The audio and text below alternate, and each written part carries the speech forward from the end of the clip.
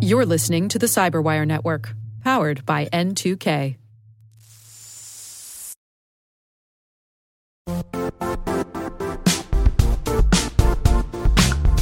And now, a word from our sponsor, Zscaler, the leader in cloud security. Cyber attackers are using AI in creative ways to compromise users and breach organizations. In a security landscape where you must fight AI with AI, the best AI protection comes from having the best data. Zscaler has extended its zero-trust architecture with powerful AI engines that are trained and tuned by 500 trillion daily signals.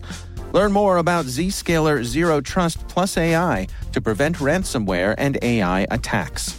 Experience your world secured. Visit zscaler.com/zerotrustai.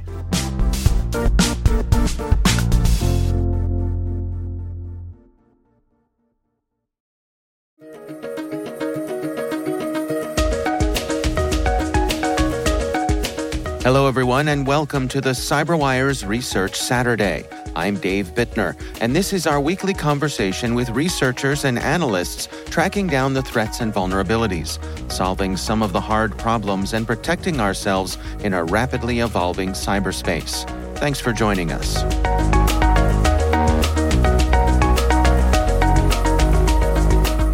As part of this research, we were looking at new and novel ways that you could leverage vulnerable drivers or drivers in general in an attack sequence.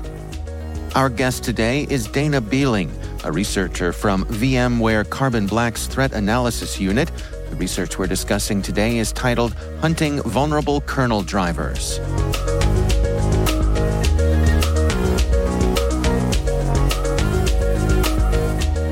Well, bring your own vulnerable driver attacks are becoming a more common on the threat landscape in general. One of the most important reasons that VMware and Carbon Black are interested in them is that drivers are commonly used to turn off security processes. And being a security process ourselves, we don't want that to happen, right? So as part of this research, we were looking at new and novel ways that you could leverage vulnerable drivers or drivers in general in an attack sequence. Well, let's dig into the research together here. Can you give us an overview? Exactly what are we looking at here today? So the research was initially conducted by my colleague, Takahiro Haruyama, and he was looking at a method to automate the process of searching for vulnerable drivers. When he initially created his framework for looking for the vulnerable drivers, we found such a huge number of vulnerable drivers. He ended up having to scale it back a bit.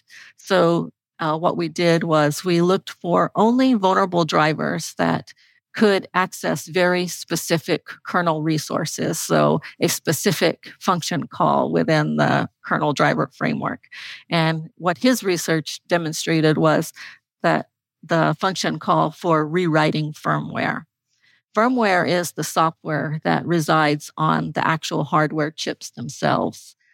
The reason that it's so important to protect firmware from rewriting is that, well, first of all, most people don't pay attention to it. Once they purchase a hardware device, whatever firmware is on it is what's going to be on it for until the device is discarded. But secondly, and even if you reinstall your operating system, that firmware will stay there, right? So if an actor is able to rewrite that software that's on the hardware itself, there's a very, very small chance that it will get upgraded to, a patched version just because people aren't paying attention to it. And secondly, it will allow the attack or whatever the purpose is for rewriting the hardware to live on until that device is discarded. Well, let's go through the research together here. What was the process by which you all hunted these down?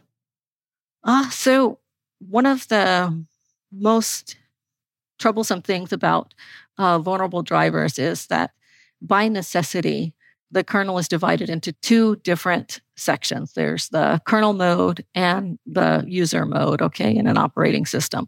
The kernel mode is where all of the protected processes happen, and the user mode is like the public area. I consider it sort of like a bank, right? There's the public area and then there's the private area. The private area is the kernel mode. The public area is the user mode. Because hardware, the users need to make changes in the kernel mode. There's these things called I/O control commands, IOCTL, which allows a user to send a command from the user mode, the unprotected spot of the operating system, into that very protected spot. And by making those commands, you can affect the kernel resources and negate all the things that Windows or Microsoft has put into place to protect the kernel itself.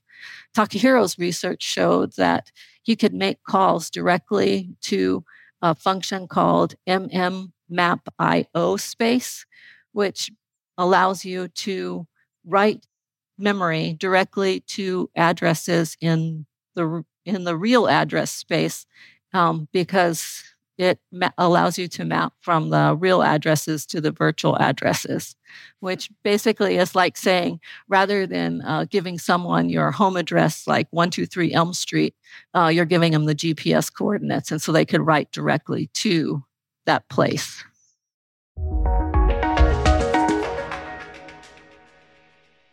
We'll be right back. And now, a word from our sponsor, 6sense. 6sense provides award-winning cloud-based automated endpoint and vulnerability management solutions to streamline IT and security operations. With its advanced platform, businesses gain complete visibility and control over their infrastructure, reducing IT and security risks and optimizing operational efficiency. With 6sense, you'll get real-time alerts, risk-based vulnerability prioritization and remediations, and an intuitive automation and orchestration engine so you can focus on your core business goals, confident in the knowledge that your enterprise is secure, compliant, and running smoothly. To learn why enterprises choose 6sense, visit 6sense.com.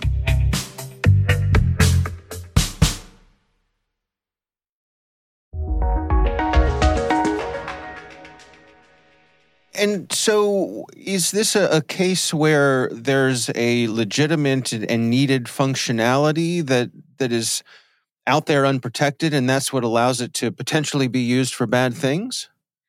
Sure. Well, I'm thinking that the reason that the original authors left that in there is so that way they would have the ability to upgrade the firmware themselves. But in this case, because it's left open to the world, anyone is allowed to, quote, upgrade the firmware, right, with whatever they want, or not at all and just make the hardware completely unusable, which was also demonstrated. What is your sense for the degree to which this is a problem out there, how widespread this could be? So the bring your own vulnerable driver attacks is extremely widespread. I think there's been less research into the area of firmware rewriting, which was one of the great and novel things that Takahiro was able to demonstrate.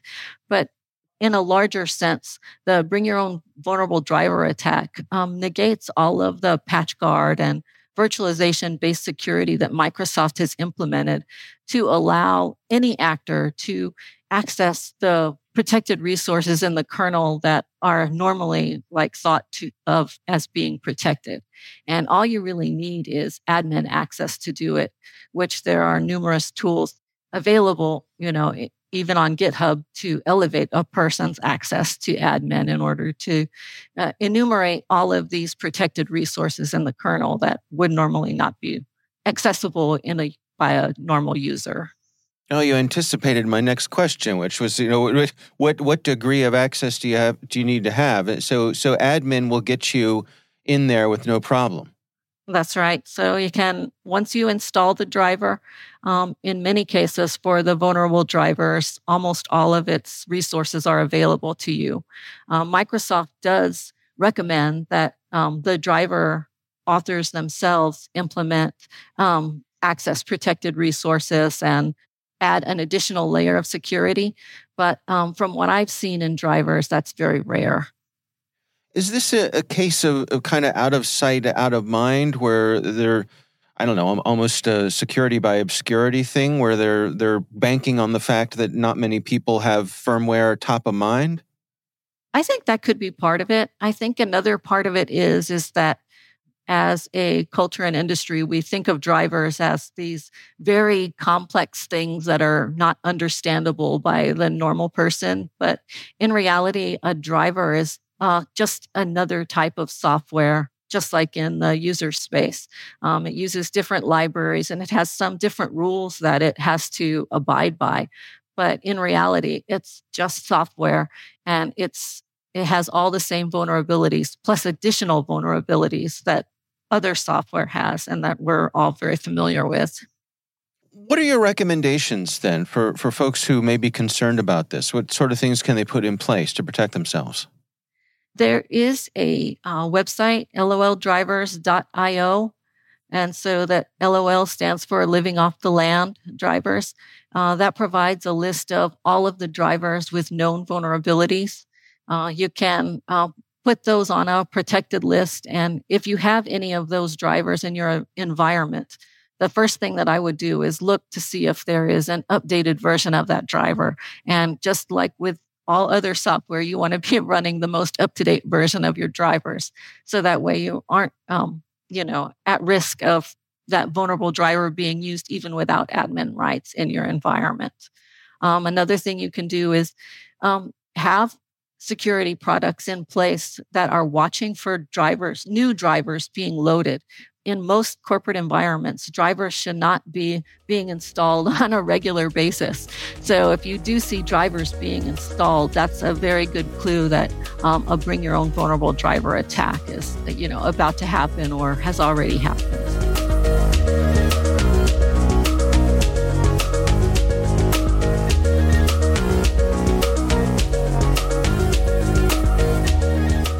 Our thanks to Dana Beeling from Carbon Black for joining us.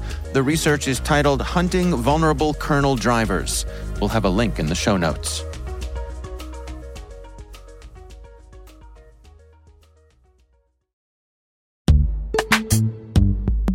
And now a word from our sponsor, Netskope.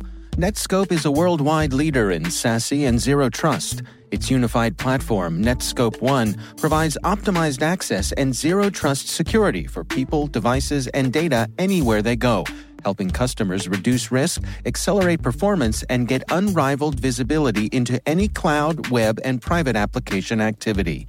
To learn more about how Netskope helps customers be ready for anything on their SASE journey, visit netskope.com.